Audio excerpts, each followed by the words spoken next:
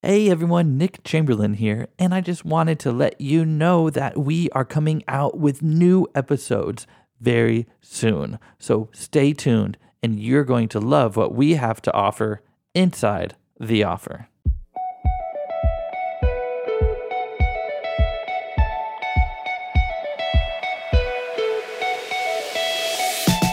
Hello and welcome to Inside the Offer, a podcast that is dedicated to connecting and bringing life to those who are on a mission to provide for their family by building their own successful business. We believe that the key to standing out in the crowded world of entrepreneurship is having a unique offer that sets your business apart. Whether you're a stay-at-home parent looking to create a side hustle, a recent college graduate with an entrepreneurial spirit, or a seasoned business owner, this podcast is for you. We'll sit down with individuals who have navigated the unique challenges of self-employment to share their stories and insights. We'll uncover the paths that have led them to where they are today and the strategies they use to build and grow their businesses. Don't forget to hit subscribe on your favorite podcast catcher so together we can inspire each other to reach our goals and create a fulfilling future for our families. Let's go!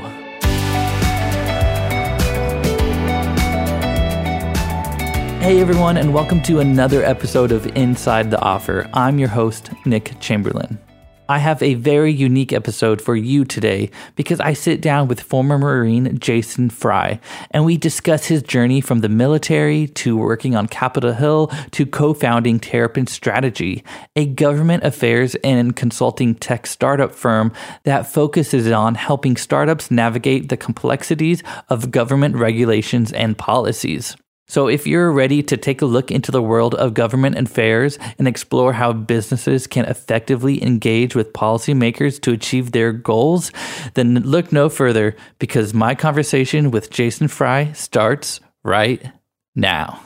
Okay, Jason, tell us a little bit about Terrapin Strategy and just how the idea of Terrapin came into existence. I would probably say, if I was being fully honest, the idea kind of came on my first day as a young Hill staffer. I was, old by traditional Hill staffer standards, right? I was 29. But it was my first day, and they handed me a bill and they said, okay, we want you to run this piece of legislation down, find out, who supports it, who doesn't support it. And I said, oh, well, where's our position on this issue before? Right. How have we voted up until today on this bill? And they said, oh, look in the common drive. So I open up the common drive and I'm thinking I'm working for US Congress, right? This is going to be great. I'm going to get all this information. I'm going to get, 240 years of legislative knowledge and experience. And it's all going to be fed into this one little system that's going to be used just for me. And I'm going to figure this out on my first day. And I open up the transportation folder. And this member of Congress had been in office for 5 or 6 years at that point. There wasn't a single document in that folder. There wasn't a single vote rec. There wasn't a single news release, nothing. And again, this has nothing to do with irresponsible legislative staffers. This is just the nature of the business, right? You're doing so much so quickly, right? It's really hard to, catalog and categorize this information. And I was just sitting there first day, just January 28th, 2013, sitting there. And I said, somebody needs to build something that does this because I'm being tasked with making really, really important decisions. And I don't know how this person's voted before. And I went back and found, not just for this member, but for other members, where people, depending on the legislative staffer, would vote differently, depending on the bill and depending on the year. And I asked somebody about it, a mentor, and I just said, hey, why does that happen? And he was like, because there's no way we can tell, right? One year it's a good idea, one year it's a bad idea, but it's the same idea. And I was like, okay, somebody needs to fix this. So January 28th, 2013, I said, okay, this is an idea. And just along the way, right? And then if I applied my military background or my private, business background, right, to it, Those things, different lessons and different needs and different problems became really apparent to me. And especially when I would jump from one kind of an industry within the government to another, right? It became really, really clear. Oh, some of these problems have never been solved. And when I talk to my friends and my family, or I talk to people that are coming in to lobby me, or I'm lobbying them, these problems are persistent across multiple verticals. And there's got to be some type of way to fix this. And we're going to get a better government as a result. And that was like really the nexus point. So we're at just over 10 years. This has taken me to build. Okay, so you're inside the government doing government work on Capitol Hill. I'm assuming that's what you meant by the Hill staffer. Mm-hmm. Yeah. And you're just discovering all of these issues and problems within the government organization, organizing the organization within the government. Right. And okay, so you have all these ideas, all these problems and issues going on. So how do you move on to the next step of figuring out, okay, I want to create a solution for these issues? What was maybe kind of like the first solution you came up with? So the first one that we, obviously the easiest one to come up with is, well, I'm going to be a lobbyist. I'm going to be a contract, lobbyist or consultant, right? That's the easiest one, right? That's the most like, oh, like I like working on cars. I'm going to be a mechanic. And in no way is, like lobbying like mechanic work. But at the same time, it's like, okay, well, that's the most obvious thing you're going to do, right? Oh, you like cars, you should be a mechanic. Like, oh, you like government, you should be a lobbyist, right? And that's at least, I think, how, if you don't want to work in government, you don't want to work for a policy center or something like that, right? That was what you would do. The larger, like initial product that is sort of like the intellectual foundation behind Terrapin is a product called Upstream. And that product took a really long time to develop and to hash out. I don't think I would have come up with this idea had I not worked, gone from the military to the legislature to a policy center to corporate side to a boutique firm, right, to our company. I don't think I ever would have come up with those things because I worked with different types of platforms. I worked with different types of audiences. I had clients, right? Like if you're a legislative person, right, you don't have clients, right? If you work for the government, you don't have clients. But you have that as a consultant, or you may have customers on the private sector, or you may have donors in the policy world. And they all have different needs, and they all have different wants. And there's all these like disparate audiences that are all trying to get to pretty much the same point. And so I don't think I would have come up with the concept had I not done something in all those different spaces, right? And saw that persistent problem occur across different verticals within the government market. Yeah, so you have a vast, extensive background that we haven't really dived into any of that. But all of these experiences that you have gone through have led you up to creating this product called Upstream. Can you give us a little idea of what Upstream is and how it works? Yeah, absolutely. So one of the things that we identified was, and again, I identified this as a young staffer, okay, was that there's a whole lot of communication problems. There's like three major things, right? You've got to get your issue in front of the government. You got to have successful communication, and you have to set yourself up for long-term success. Like at the end of the day, nothing I say today, nothing I ever say to any client or any prospect or any friend or my children will ever be more important than those three things. Is you got to get your issue in front of the government, you got to improve your communication with your audience, and you have to set yourself up for long-term success. And so we said, okay, well, what are the components of that, right? And so at the end of the day, knowledge and control is what everybody's after, right? They want to know what they need to know and who they need to know in order to control events to the greatest extent that they can. Right? So say you're in like a highly regulated industry, like say cattle or, beef producing or something, agriculture. Mm-hmm. You're not the only farmer, right? You're not the only farmer association, right? There's a whole lot of people that are in your space. So who do you need to know? What's your knowledge portion? And then what do you need to know in order to control events to the greatest extent that you can? And it doesn't necessarily mean that you're going to, you're an emperor, overlord, and you're going to control the entire universe. But maybe it's changing the pricing on, subsidies, by a half of a percent, because then that keeps one of your farms open.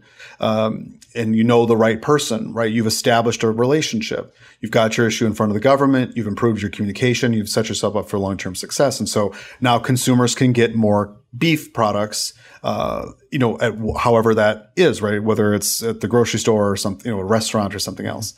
Because, how the government looks at things, and I think a lot of people forget this, the government looks at something as like, okay, well, if we make, especially the federal government, if we make an investment in something, how many jobs is that going to create, right? So it's like, okay, well, we're going to lower or we're going to raise the subsidies for beef at the grocery store.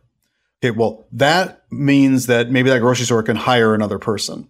And then for every grocery store person, that means there's a new, there's another delivery driver, right? That's bringing more beef. There's more servers at the restaurants. There's more cooks at the restaurant. There's more marketing people, right? As you go further and further away, right? So that's how government kind of comes up with some of these like cockamamie schemes on we created 7 million jobs, right? Because they're using a simple formula, but that's their thinking in some ways, right? And of course, there's like the Bureau of Labor Statistics telling you how many jobs were created, but at the same time, they're also looking at, okay, well, if we're going, so like ESG, so the Green Bank gets started, $30 billion the federal government infuses. And what does the federal government say? For every dollar that we're going to put in, $10 at least is going to come out of this, right? So there's the federal government is saying we've made a $300 at least billion investment in ESG.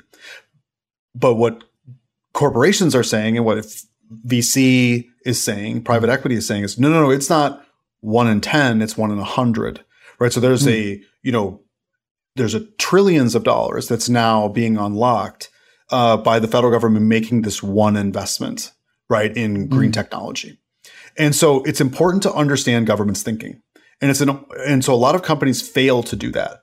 They think, oh, well, I'm a hammer, they're a nail. I'm going to go, they're going to do what I say or tell them no.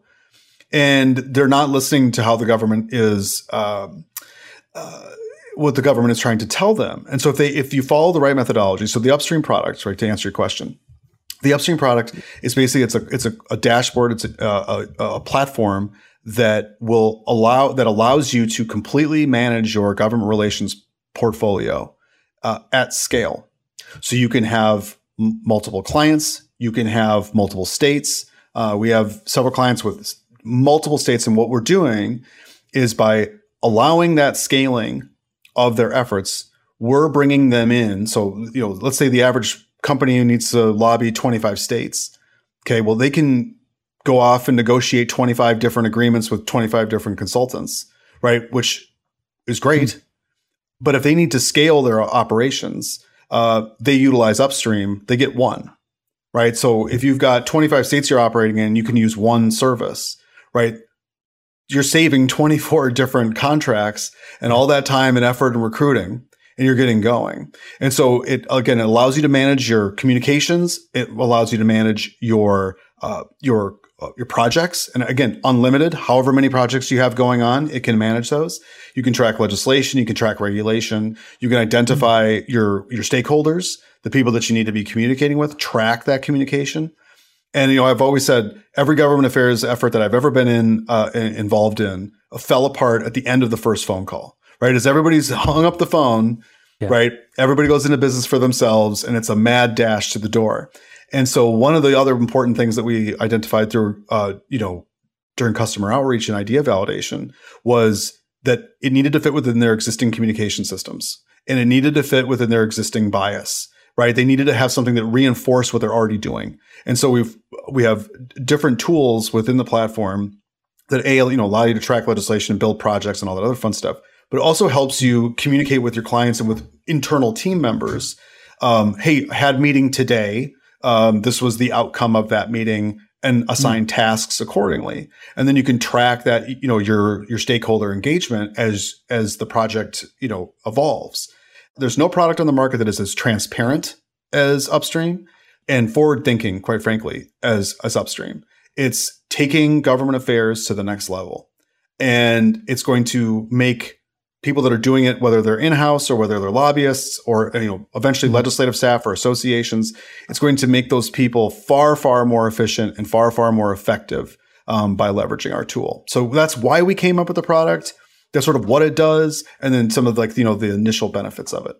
For someone like me, and probably a lot of people who are listening who haven't interacted with the government on any form of business at all, I'm just wondering if you can lay out like a visual path for either a client that you have, or what kind of industry or specific.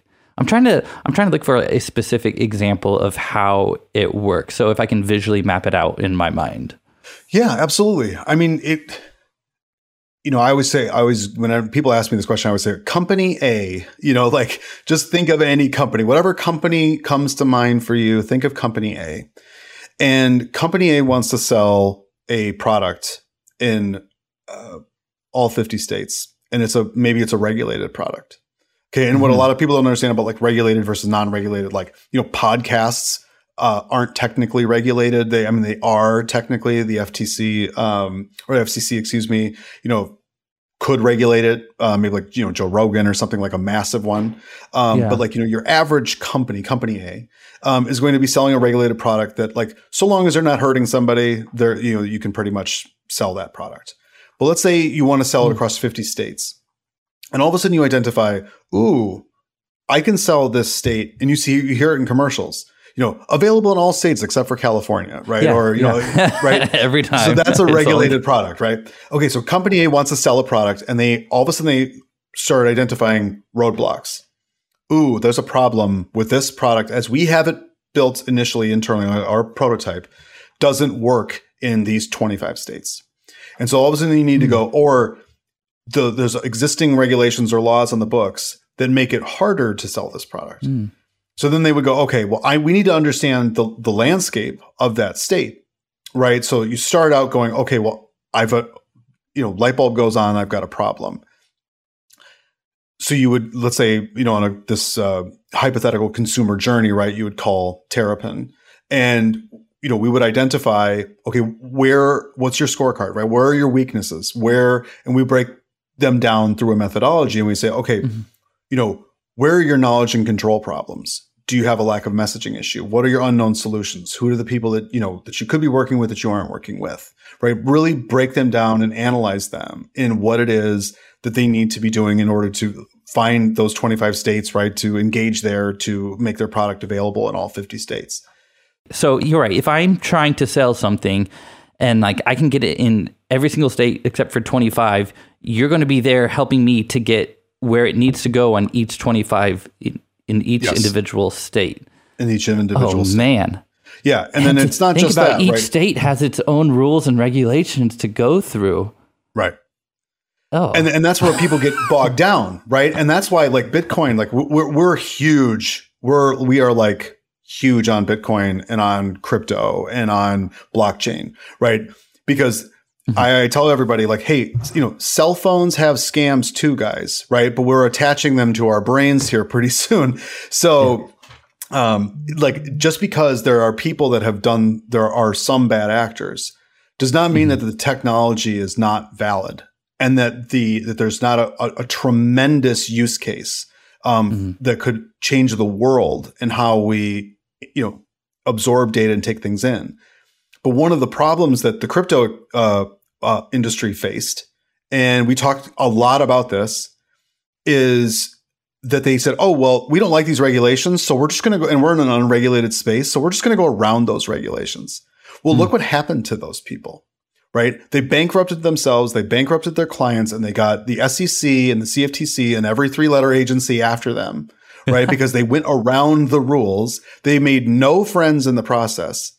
Right. And now there's all these great actors and great use cases for this technology. But the people that went around that regulation, the people that went around that system, right? The one bad apple spoils the bunch. Right. Yeah. So that industry has so much to offer the world and humanity.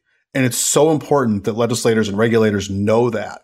And so, like, crypto or blockchain get specifically is probably a better use case than company A or agriculture in this case. Yeah. And so what they need to do is they need to, again, get their issue in front of the government, get their product and their service in front of the government to get them comfortable, improve communications with that, so that it's identifying, right, in whatever state it is, identifying the people that you need to communicate with, And really a lot of times that people think, oh, I just need a big list. Just give me a big list and I'll send 1,000 emails.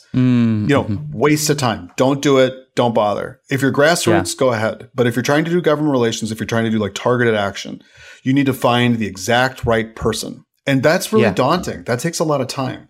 And so you need to find the right person. You need to find the right audience and get your craft, your messaging correctly for them, right? Who are they? Why do they care about blockchain? Why do they not like blockchain? Or why do they like blockchain? And you need to be, you need to have integrity, and you need to come with honesty, and you need to, be upfront with them. They want to hear your issues. They're there to help you. And again, whether people agree with government all the time or not, well, I certainly don't. But whether you're there with them all the time or not on every single issue is not relevant to them, right? They're there to help you, and they truly, truly believe that. And so I think that the blockchain world has made a mistake by thinking, oh, we're going to end the Fed, we're going to topple the government and Web3 crypto, and we're all going to live in virtual reality. No, that isn't what's going to happen. And you have a tremendous technology in order to bring to the market. And let's get that to those people, those regulators, those legislators that are going to make those laws and regulations that are going to govern essentially the product that you sell that is going to change the world. And it should. That makes sense for me now. That is a huge undertaking that you're doing. Like, I'm just imagining, like, one tech startup, someone has a new service or offer to provide, and they want to provide it to the entire United States, but each state has to be on board for it. And then you're going to be there to help them, to guide them, and be their advocate in front of all these different government organizations and relationships. I want to take it down to like a micro level of, I know this doesn't have to do with Terrapin, but I'm wondering if there could be some sort of a solution to this problem that I faced when I was in San Diego. So when I was living in San Diego, I started to do podcast work for people, and I started to generate some income.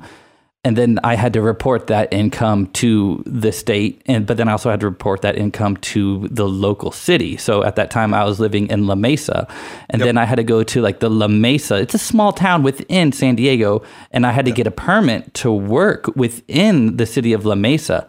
And then the same thing, example for plumbers, they have to get a license to work in La Mesa, which is a 10 miles, very, small.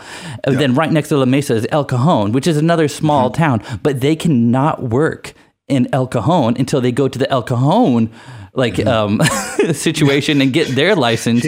And then there's like 20 or 30 small little towns all around each other. I was like, man, I wish I could just go to one place and just get one license obviously for the entire state. Right. I could work anywhere in this state, or at least. But now you have to get a license in the state, in the city of San Diego, and then each little city.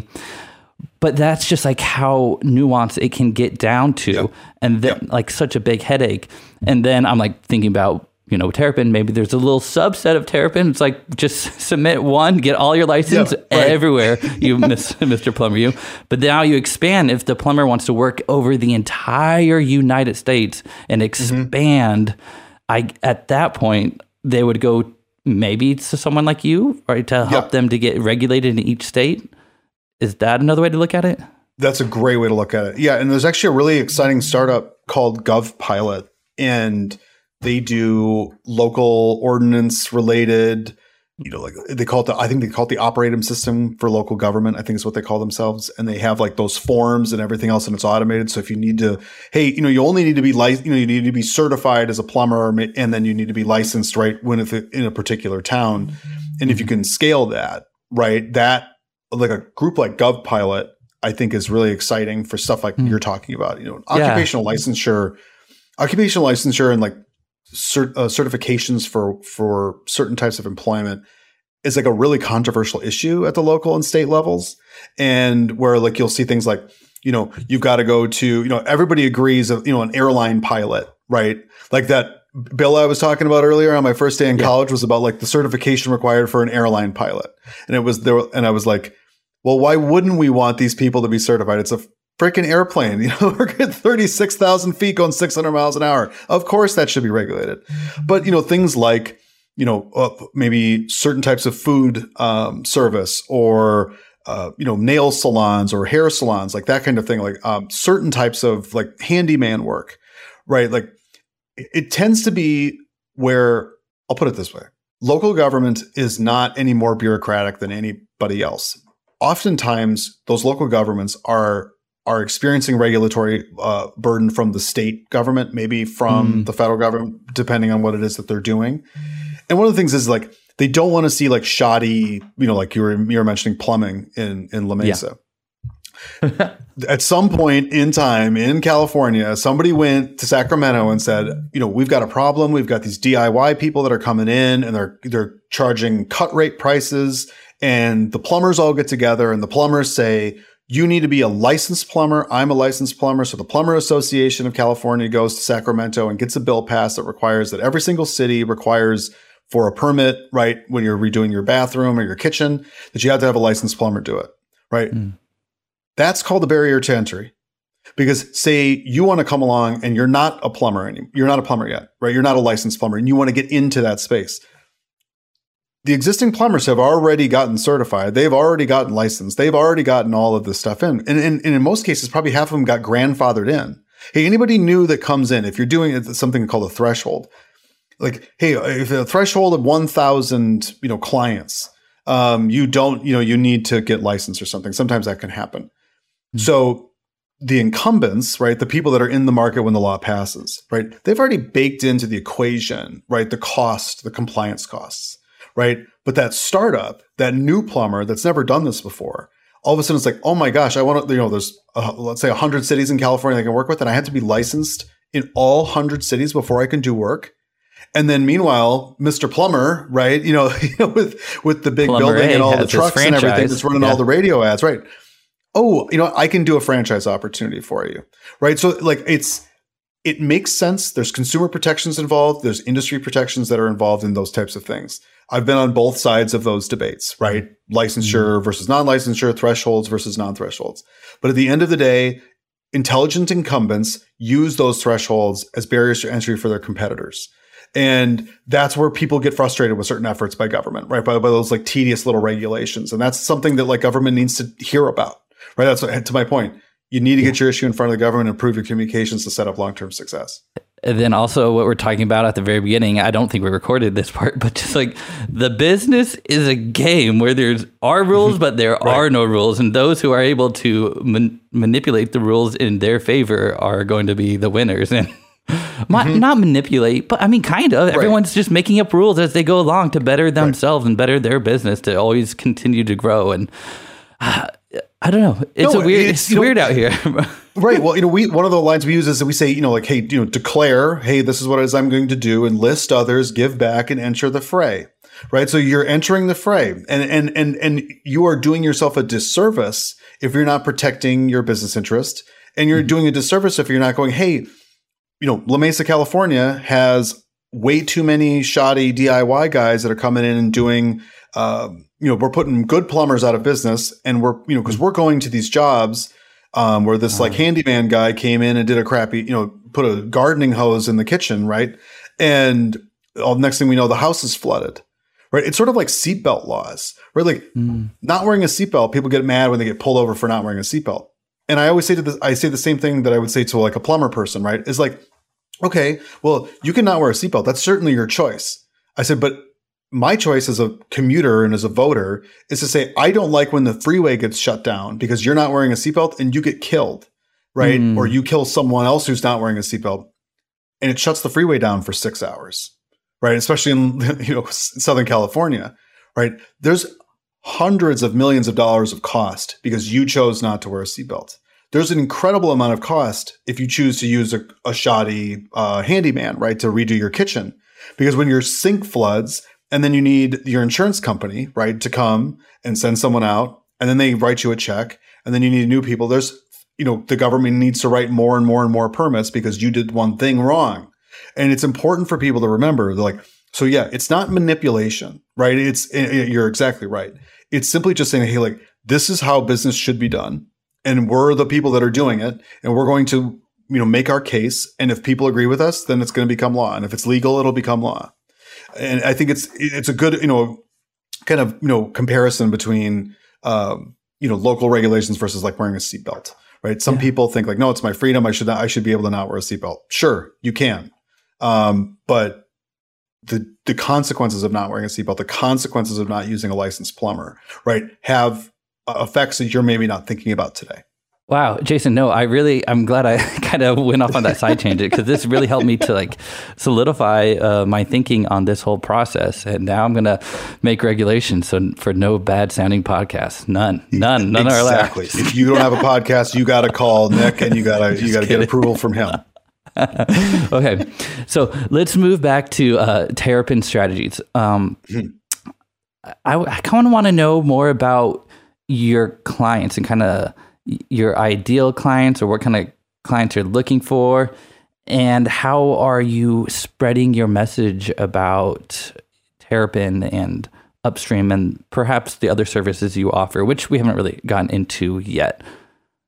Yeah. So we do, we're a startup. And so we kind of do all of the above, right? We always cast a wide net, right? And then focus. We try not to prematurely scale, whether it's our marketing or our sales. But, at the same time, we need to be communicating with our customers, right? Like one of the things that we've learned, from, Sam Altman, the CEO of OpenAI, Michael Seibel, who's one of like the lead partners of Y Combinator, anybody that talks about like what a founder or a startup needs to be doing is talking to your customers and working on your product, right? And anybody that's looking to start a company, if you are not talking to your customers and working on your product, you're wasting your time. And so, once you've burned through your cell phone contacts and maybe your LinkedIn contacts and maybe your email contacts, because I seem to have different types of contacts that you can communicate with different ways. But once you've, exhausted those efforts, right, you need to keep talking to more customers. And so we utilize Substack. We try to do, every other week or once a week. It just depends on how busy we are. And that one is really focused on startups and on companies that are new to government relations, right? That they may or may not have gotten to that point, right? Maybe they've just reached the revenue stage and they're like, okay, I've got proof of concept, I've got funding, I need a contract with the government because my solution is tailor-made for an enterprise level SaaS for some government agency. Mm-hmm. And so talking to founders and talking to startups, and sort of doing like a government affairs 101, talking with them like about, hey, this is what you're going to experience. This is why there's roadblocks. Don't get frustrated. Keep going. You've got a future to build. We all are relying on you. Don't stop. Mm-hmm. That's really been sort of like our marketing strategy is like, we believe in you. There are a lot of people that believe in you. Keep going. Keep building. And so we did a build in public series for our first 6 months. I think it was about first 6 months, where we talked about the lessons that we were learning, right, and the things that we were experiencing. And I got so much great feedback from that build in public series. And we don't do it anymore because we're really not building in public anymore, right? We're just a company now, right? We're still a startup. We're still in that mindset, but we don't feel like we're building in the same way we were a year ago. And so So Substack, LinkedIn is great. We are a part of we've been a part of an accelerator program for about a year now, startups.com, but it's a founders group.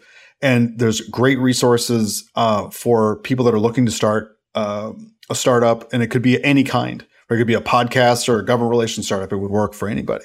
Yeah, I went to startups.com. And then I went through their funnel thing and I signed up and I had a one-on-one discussion with them. Yeah, they give you a lot of good resources and they connect with, I don't know if they give you an advisor to connect with and then he's going to help you out in your industry. Yeah, I'm kind of looking into that for later this year because I'm still going through another program at this time.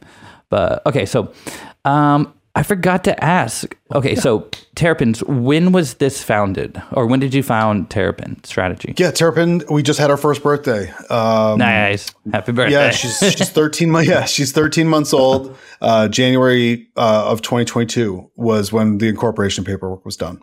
I feel like, I don't know if you do this, but I feel like you should be making a lot of educational content or educational blogs or articles for startups to read. So when they start Googling and searching, well, how do I get this in front of the whole government like atmosphere or space?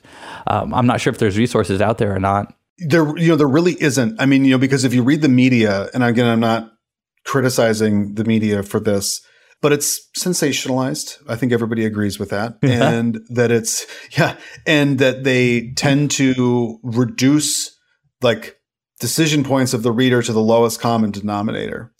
And our stuff is kind of highbrow. I'm not saying that it's like super smart, but it's like, hey, it's pretty nuanced. And, but we're getting really good feedback, and the numbers, you know, when we look at our metrics, you know, they're all in the green, right? We're gaining followers. We're finding our audience. We're finding our voice too. And that's really, really important. But if you know anybody that has a podcast, like, let me know, and like, you know, or can help people start podcasts, let me know. Someday we might be in the market for one.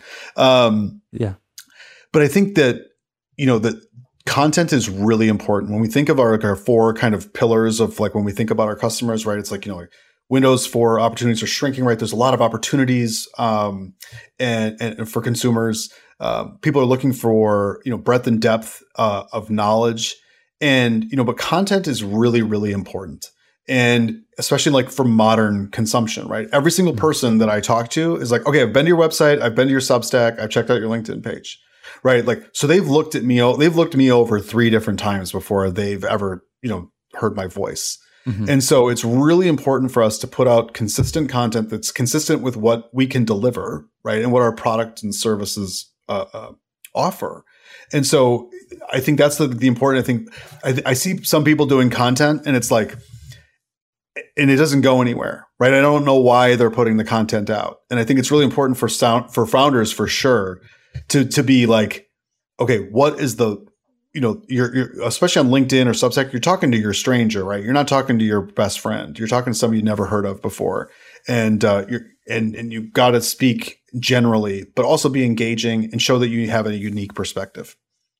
Yeah, so you're kind of saying also with each piece of content, you need some form of not a call to action, or at least leading the viewer, listener somewhere. Yeah, because like, you know, when I think of like engaging content that I actually click through to, right? It's like, oh, this person has a unique take on something. I can, before I even click on it, I know what I'm going to be getting when it's over with, and there might be more. I'm interested. Right. And I think that some people miss the interest part. They miss the hook. And that's something we've spent a year on. And I'm not saying we've got it yet, but that's something we're always working towards. Yeah. I feel like when you're viewing content, it's either you want to be educated, you want to learn something, or you want to be inspired or lifted up to go do something, or you just want to be entertained and just like that was funny or somewhat entertained. I don't know. What other reasons would someone watch content or listen besides being entertained, educated, inspired? I know, I'm just kind of thinking. It's a good point. No, it's a good point. And I think that like when you see content that doesn't do those things, you don't look at it. You do everything you can to forget that you ever saw it. Right. So what we try to do is be funny. We try to be serious. Sometimes we try to be engaging. We try to be thoughtful. We try to do those things. And what's very difficult right now is just the amount of content people are putting out and can put out. I was kind of preaching 10x your content and here's how to do it super easily. I'm like, but now since you are 10xing, it's just like so much noise out there from every single person that I'm like, I don't even know if it's good to be putting out so much content, unless, of course, you have a really, really good message and you're just trying to get your message out there. And that depends on every single person individually. For sure. Yeah. And then it's getting even more insane because just this morning, I like to create reels, like a minute, 30-second of reels that are educational. Hopefully someone gets like a good little, you know, something out of it. I took the transcript, I put it in Chat GPT, and I said, now turn it into a blog article. And then with a certain, like, I would make sure that these keywords are search engine optimized, whatever. And so it spit it out. And I was like, this is beautiful. Copy paste into my blog. I went to Dolly, which is the image generator. And then I typed in some things. I've already burned through all my credits on Dolly too, for sure. Yeah, I haven't done this yet. And then, because I just listened to another podcast the other day talking about all this, I was like, okay, I'm just going to do it. And because I just created my own website for InsideTheOffer.com. And And I was going to my other website, everywhere.media, and I was like, okay, I need to figure out how to put out some more blog posts because I listened to another podcast talking about search engine optimization. So the learning rabbit hole can go really far down. And so I did that, and then I took the Dolly photo, put it in Photoshop, put the text on, and then exported it and put it in the blog post. And I was like, it's a nice blog post that I did. Yes, it took me like an hour to figure all this stuff out, but the next time I can do it, I'll just real transcript, blog post, and then photo, and then it's ready to go. But then I do read through it and make sure that it's in my tone and in my voice and whatnot. So just the amount of content that's going to be putting out there in the near future is just more and more insane, which goes back to, I think this pendulum is swinging more back to community base and or interacting with people one-on-one. I don't know if I'm right or not wrong about that, but it just kind of feels that way, that there's just, I don't even like to go on the internet too much. I mean, I do, of course, but it's just too much. I just want to start interacting with people. And that's kind of the point of this podcast I'm doing, is like, I want to interact with other people who are doing kind of what I'm doing. There's the gig economy is huge. There's a lot of people doing individualized people who are providing a service. I just want us all to connect and gather and kind of help build each other up. And that's kind of what I'm hoping through this. Now, going back to Terrapin, you're doing a lot of good things. And yes, I still think you should put out content, educational content, to help people to be informed about you, because it's important, because it sounds like you are solving a major headache I would not want to go through and try to get some products like regulated in each state. So you do have that one product you talked about. It was Upstream, which is your SaaS product.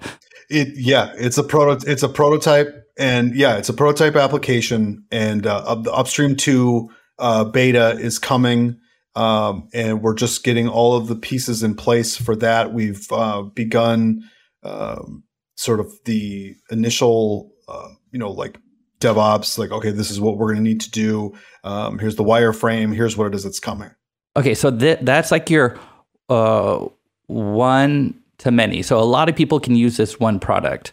What other kind of services do you offer? Do you offer a more one-on-one specialized? Maybe someone's like, I don't want to go through a product. Can you just help me get in front of all these people? Individualized specialty service? Yes. Yeah. So we have essentially like two layers of that. The first one is, sort of an initial consultation that's far, far more in depth, that where we, again, identify exactly what it is that you need to, where your barriers are, where your opportunities are, and where your connections are, right? A lot of people say like, I just don't know the government space, and I don't need to pay somebody, $100,000 to get into that space. So we have a service that does that. We also have, sort of done for you government relations services as well. And all of our consultants leverage the Upstream prototype, right? The platform. So they're communicating with their clients, or managing their projects. We're using our own product, right? And this is the one thing too, that I think for anybody that's starting a business, right? Because that's kind of like your core audience, right? For anybody that's starting a business, if you can't solve your own problem with your product, start over. Yeah. Right. Our initial version of our product did not solve our problem. It had too much to it. We had 21 original features, and it was too much.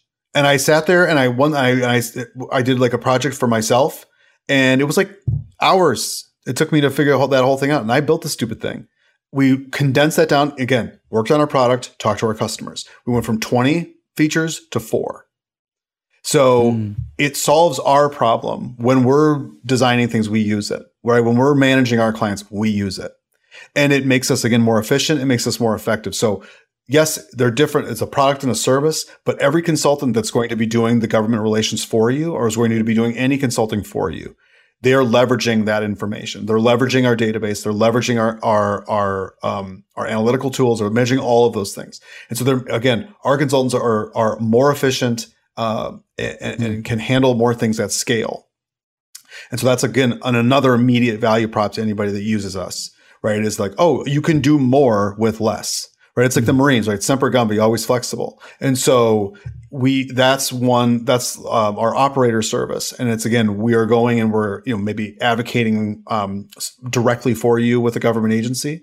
Maybe we're doing what would be considered lobbying work. And, it's not always lobbying, right? It's not always reportable, but it might be. And so we do that. And then our final product is called Observer. And Observer is where you say maybe you need to track particular legislation or regulation or build a list of shareholders, and you need to understand or you have unique data needs, especially in the government space, right? Data is horribly underused in the government space. And with AI, with machine learning, people are starting to figure out how to use those data sets. Right. And that's really great. So this is like a new and budding industry that Terrapin is investing heavily in. And so we're putting a lot of time and effort into this product because it's into Observer, because it's like, okay, well, there's data that people need, right, that can make large decisions, especially at a global level. And so we've also identified opportunities in the data space as well. And that's all going to be leveraged via the Upstream platform. And again, even the name Upstream itself has meaning, and it's pulling yourself upstream from a problem, right? Like, don't be downstream, be upstream. Yeah, man. Yeah. Okay. Yeah. To me, like your business, it sounds like a good solution, but it also sounds like a headache to build and actually bring into fruition, which it only took 10 years to figure it out. So it's really not that long, right? Okay. But it is, I'm glad you started it. So you and your co-founder, you have a co-founder, correct? Mary Jones, from what I remember. Mary Jones. Yes. Well, good for y'all. There's moving forward. So I'm excited to see just the future of Terrapin. Maybe have you on, like every other year, just to see like, okay, where are you at now, Jason? You have us on whenever you want. Okay, cool. So I guess a little more technical part of your business. Let's get into maybe kind of like what's the process that a client will go through? Because now you have these varying levels of products. I guess maybe talk about the client journey that they go through from like start to finish, if you have that mapped out. Oh, yeah, absolutely. Right. So what the ideal client journey, right, would be, hey, I'm new to this government space. Company A, right? Company A is new to the government space. They maybe have experienced a problem, or there's a regulatory hurdle, or a bill has been passed that is going to make it harder, right? A lot of people think like, oh, in 6 months, right? When I moved over into the private sector, it was like, oh, we'll deal with that in 6 months. And after like a couple of days, I kind of raised my hand. I'm like, why do we keep kicking the can down the road 6 months? And they're like, well, because the government, they're difficult and they're slow. And I'm like, who told you that? Like whoever said, let's just sit and wait 6. Now, of course, strategic pausing makes some sense with the government, right? At certain times, right? But in other times, it's like, no, we need this approval now. Like, why are we waiting 6 months? Because, it didn't make any sense to me. If it's going to take them 6 months to get a response, you need the response now, to get it going right now, because it might take them 6 months. Yeah. Okay. Right. Start the clock is one of the things I would say. And that could be, that could be with your goals, with your dreams, with working on your product, with fixing your marriage, or being, happier when your kids come home. Start the clock now. Don't wait 6 months. Start right now. And even if you just decide to start, just start. So yeah, so initially, get you in and find out again, what are your goals long term? What are you trying to establish? Right? So many people are thinking like, okay, well, I waited 6 months, right? And now I'm 6 months behind. It's going to take 6 months to get an answer. So now I'm really 18 months behind my initial goal, right? So don't wait. So if they come in, right, company comes in and they want to analyze again their problems, they want to go through and say, okay, this is what I need. This is why I'm having a problem. These are my knowledge and control issues, right? I don't understand what I don't understand, and I can't control anything. And so let's create a strategic framework. Then we go through and we build out that strategic framework, right? Okay, these are the people you need to talk to. These are the issues that you need to, overcome, right? This is maybe a problem that we've identified. This is a real problem. We got to fix that first, right? Where we essentially provide some scoring on, okay, start here. This is, messaging is your least important thing, right? Solving your knowledge problem is the most important thing. And then you start advocating, right? And you start engagement, right? So you start with like, a due diligence phase, you move into an engagement phase.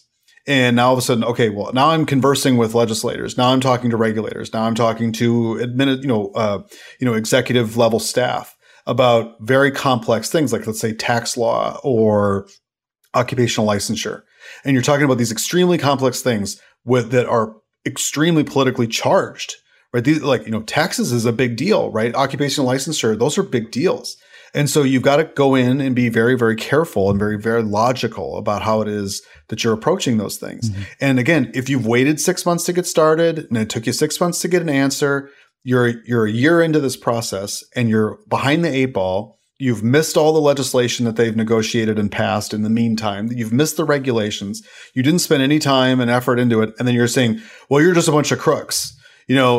That's what happens to a lot of people in government, right? Especially when I was a legislative staff. It's like, well, we haven't been paying attention for the last 50 years, but we don't like what you're doing. And it's like, oh, well, I'm sorry to hear that. I would have loved to have heard from you a year ago. I would have done something about this because I really agree with you. And I think you're right. We screwed up.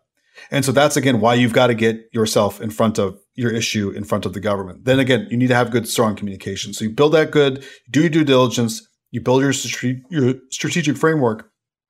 Now you can have better communications, right? You know who your stakeholders are. You know what they want to hear. And then again, you're setting yourselves up for long-term success.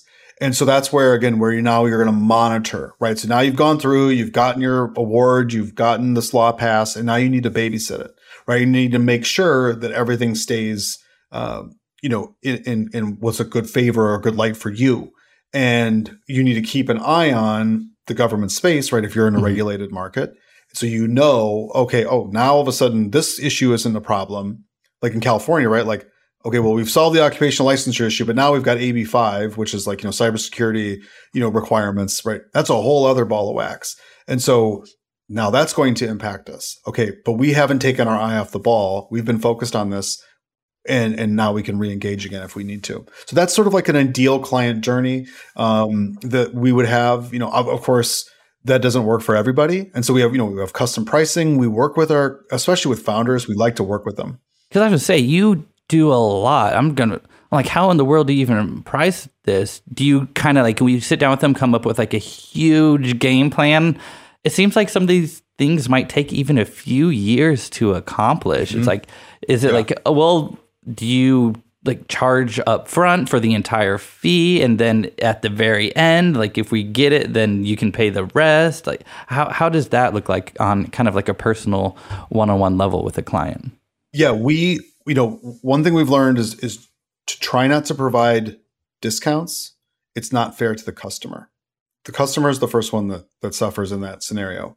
And so anybody that's starting a company, don't provide discounts. No matter what they say, don't provide a discount. If it costs something, charge that. Mm-hmm. Because then you're putting 100% effort into it. They're putting 100% effort into it, right? And they know that it's on the up and up. And it's doing right by your customer is the most important thing, right? Always. And so charge what it costs first. Be honest. And if it's too expensive for them, then they can either wait another 6 months until they are ready, or they can go find somebody to do it cheaper. And I'm not saying that they can't. But so it's really important to charge what it costs. And so, but we do have custom pricing based on the client's needs, right? And what their expectations are and what their goals are. So maybe they have a budget and they have goals and objectives that are something that we can help with, but maybe they've only got a budget for 3 months or a year, right? Okay, well, we're not going to sell them 100 years, right? We're going to build that project based on what their goals are and what their capabilities are at the time and what their budget is. And that's another thing about doing right by the customer every step of the way and being customer focused first and not worrying about how much money you're making, not worried about this or that, worrying about the customer first. We feel like we give really fair pricing and that we feel good at the end of the day when our head hits the pillow, right? That we've given them the fairest deal that we possibly can, and that they're going to be happy and they're going to be ecstatic when they're done, and they're going to tell their friends. Yeah, I can only imagine these companies coming to you with pretty insane problems. So and you got to come up with an insane solution. Okay, no, yeah, that makes sense. This is probably one of the most unique businesses so far that I have kind of encountered. I'm trying to think of all the different business industries. So good for you, Jason. Like taking it on and going for it. All right. And now what's your team like right now at Terrapin Strategy? How many people are running this beast of an operation? Yeah. So it's the management team is my founder, co-founder and I, Mary. And we just brought in a director of strategic partnerships, Tiffany Kovaleski is her name. And she's coming over from the DoD space and has worked in multiple different roles within the governmental and advocacy association level. Then we have a person on the back end doing back end database development. And then we have sort of we have our advisory group and our board that are both very active and helpful. And so we've got, and we're always talking to new talent, right? Like I sometimes feel like, especially as we've gotten going, I kind of feel like a general manager of a football team. Like I'm always looking for the best person to plug in, the best thing for Terrapin. But it's really true is, and the phone is starting to ring and there's a lot of excitement about what it is that we're doing. And that is something I'm not saying that that's new because there's always been excitement about it. Yeah. But there's something that's just like, it was like a switch got flipped, and all of a sudden now we're starting to take a lot more phone calls about like, hey, you guys are doing something cool, let's talk. And that's been really wonderful and rewarding. So hopefully we'll grow quite a bit here in 2023. We don't have any hard targets or limits or numbers, but our intention is certainly to continue that growth on the personnel side, and then of course in the investments in the technology. Awesome.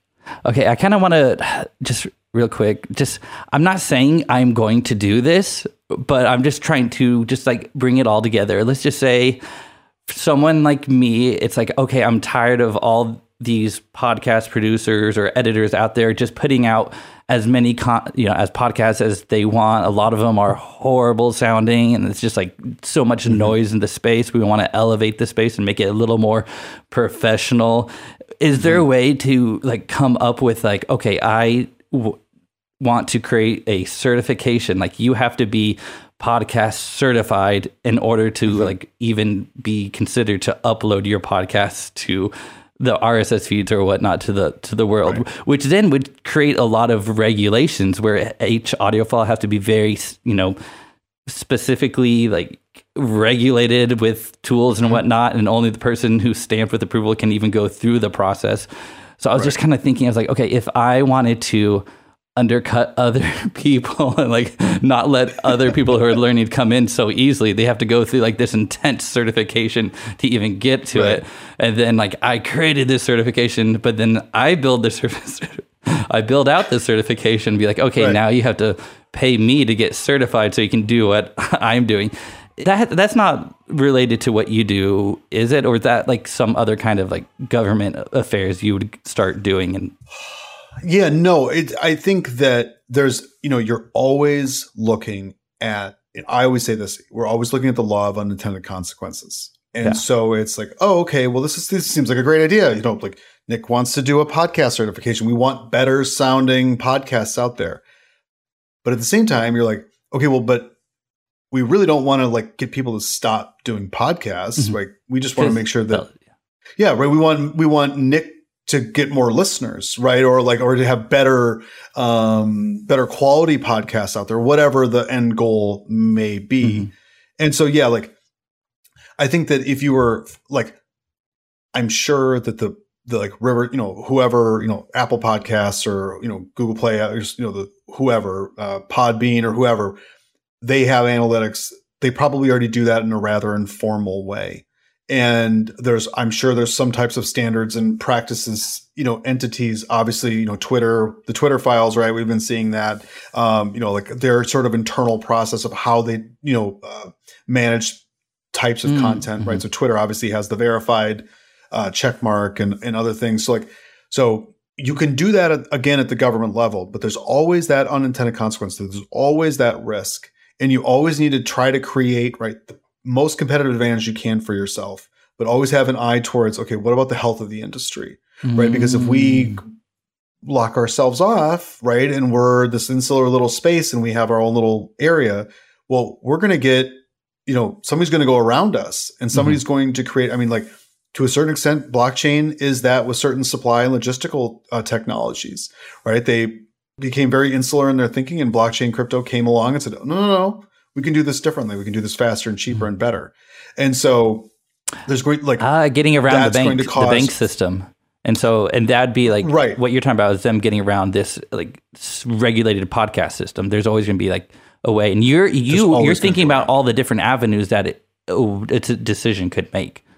Yeah, and you're not done, right? So once you got that threshold, right? Once you got that certification, right? You're not done, right? You've got to continue to support the industry, right? So you have talented people that are coming up behind you, right? That can take over for, or that you've got a talent pool to choose from, that you've got, a healthy market and ecosystem, and especially an ecosystem that people have trust in. And this is again, where crypto is in trouble or blockchain's in trouble, right? That ecosystem isn't as trusted as it should be.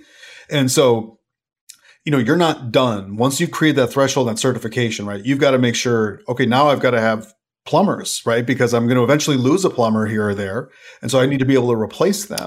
And so it's only part of it, right? And I think that and so usually when you get something like a threshold or certification or a licensure requirement put in, it usually requires more effort on the back end, right? But you've just baked that into the equation. And so it is kind of a double-edged sword. So I hope that answers your question. Yeah, no, it just helps me to just kind of understand everything going on in the world, which is a lot. Yeah. Okay. So Jason, just quick little wrap up. I would love to know about the future of Terrapin and just kind of any advice you have for startups and business owners, especially after your first full year of business. Wow. Yeah. It's been a wild year, and, start the clock, and I'll come back to that over and over and over again. Start the clock. Just do something. As my, middle school football coach told me, just do something, just do anything. As soon as the ball gets snapped, just run somewhere. Don't just stand there, right? That is such a great lesson, right? In life, just do something. And, the future of Terrapin, I'm very excited about where we're headed. And like I said, I think you're going to continue to see growth in not only the amount of clients that we have, right, but in our reach and the people that are working with us and for us. We're going to continue to make investments in technology. We're going to try to be as far forward as we can, but also understanding the type of industry that we're selling into, and then certain technologies may not be best suited for certain types of operators in that space. And so we're going to continue to make, investments in technology. We're going to continue to invest in the future, and we're not going to stop. And this is, the wildest ride that we've ever been on, for sure. Me, and I've been to war twice. So this is the craziest thing I've ever done. And so we're having a blast, and we're growing, and we're getting better at it. And it's just a ton of fun. And just get started, keep building, don't stop. But again, talk to your customers and work on your product. Everything else is a waste of time. Awesome. Thank you so much, Jason. And of course, Jason, I want to thank you for your service and for taking this time out of your day to speak with us. I really appreciate it. And what's the best way for people to connect with you and to learn more about you? Yeah, Terrapin Strategy on LinkedIn. And I'll get you our Substack link, and terrapinstrategy.com is our website. And so our Substack is where we kind of push out a lot of our content and talk a lot about, again, what it's like to be a startup and how startups should be looking at government. Because again, today's founders, are tomorrow's incumbents, right? You're a disruptor today, but in 30 years, you're going to be old man or old woman River, living in DC, you're going to be an incumbent someday. And so you need to start thinking about these things. And so, so our Substack, our LinkedIn, and our website are great places to connect with us. We love hearing from people. And that's where I would send you. Okay, perfect. And of course, I'll have all of those links in the show notes. You can go there, you find them all at insidetheoffer.com. Thank you so much, Jason. Thanks, Nick. Good to hear from you. Thank you so much for listening to this episode of Inside the Offer. I've thoroughly enjoyed making these episodes, but now I want to hear from you. Who are some people that I should reach out to? Which industry should I dive into and to learn more about? I want this podcast to be here for us to learn more about how we can continue to grow our businesses. So please rate and review, share this episode, share this podcast, and please reach out. You can do so by reaching directly out to me by going to insidetheoffer.com and sending me a message. Thank you so much, and I can't wait to be back with you all next week.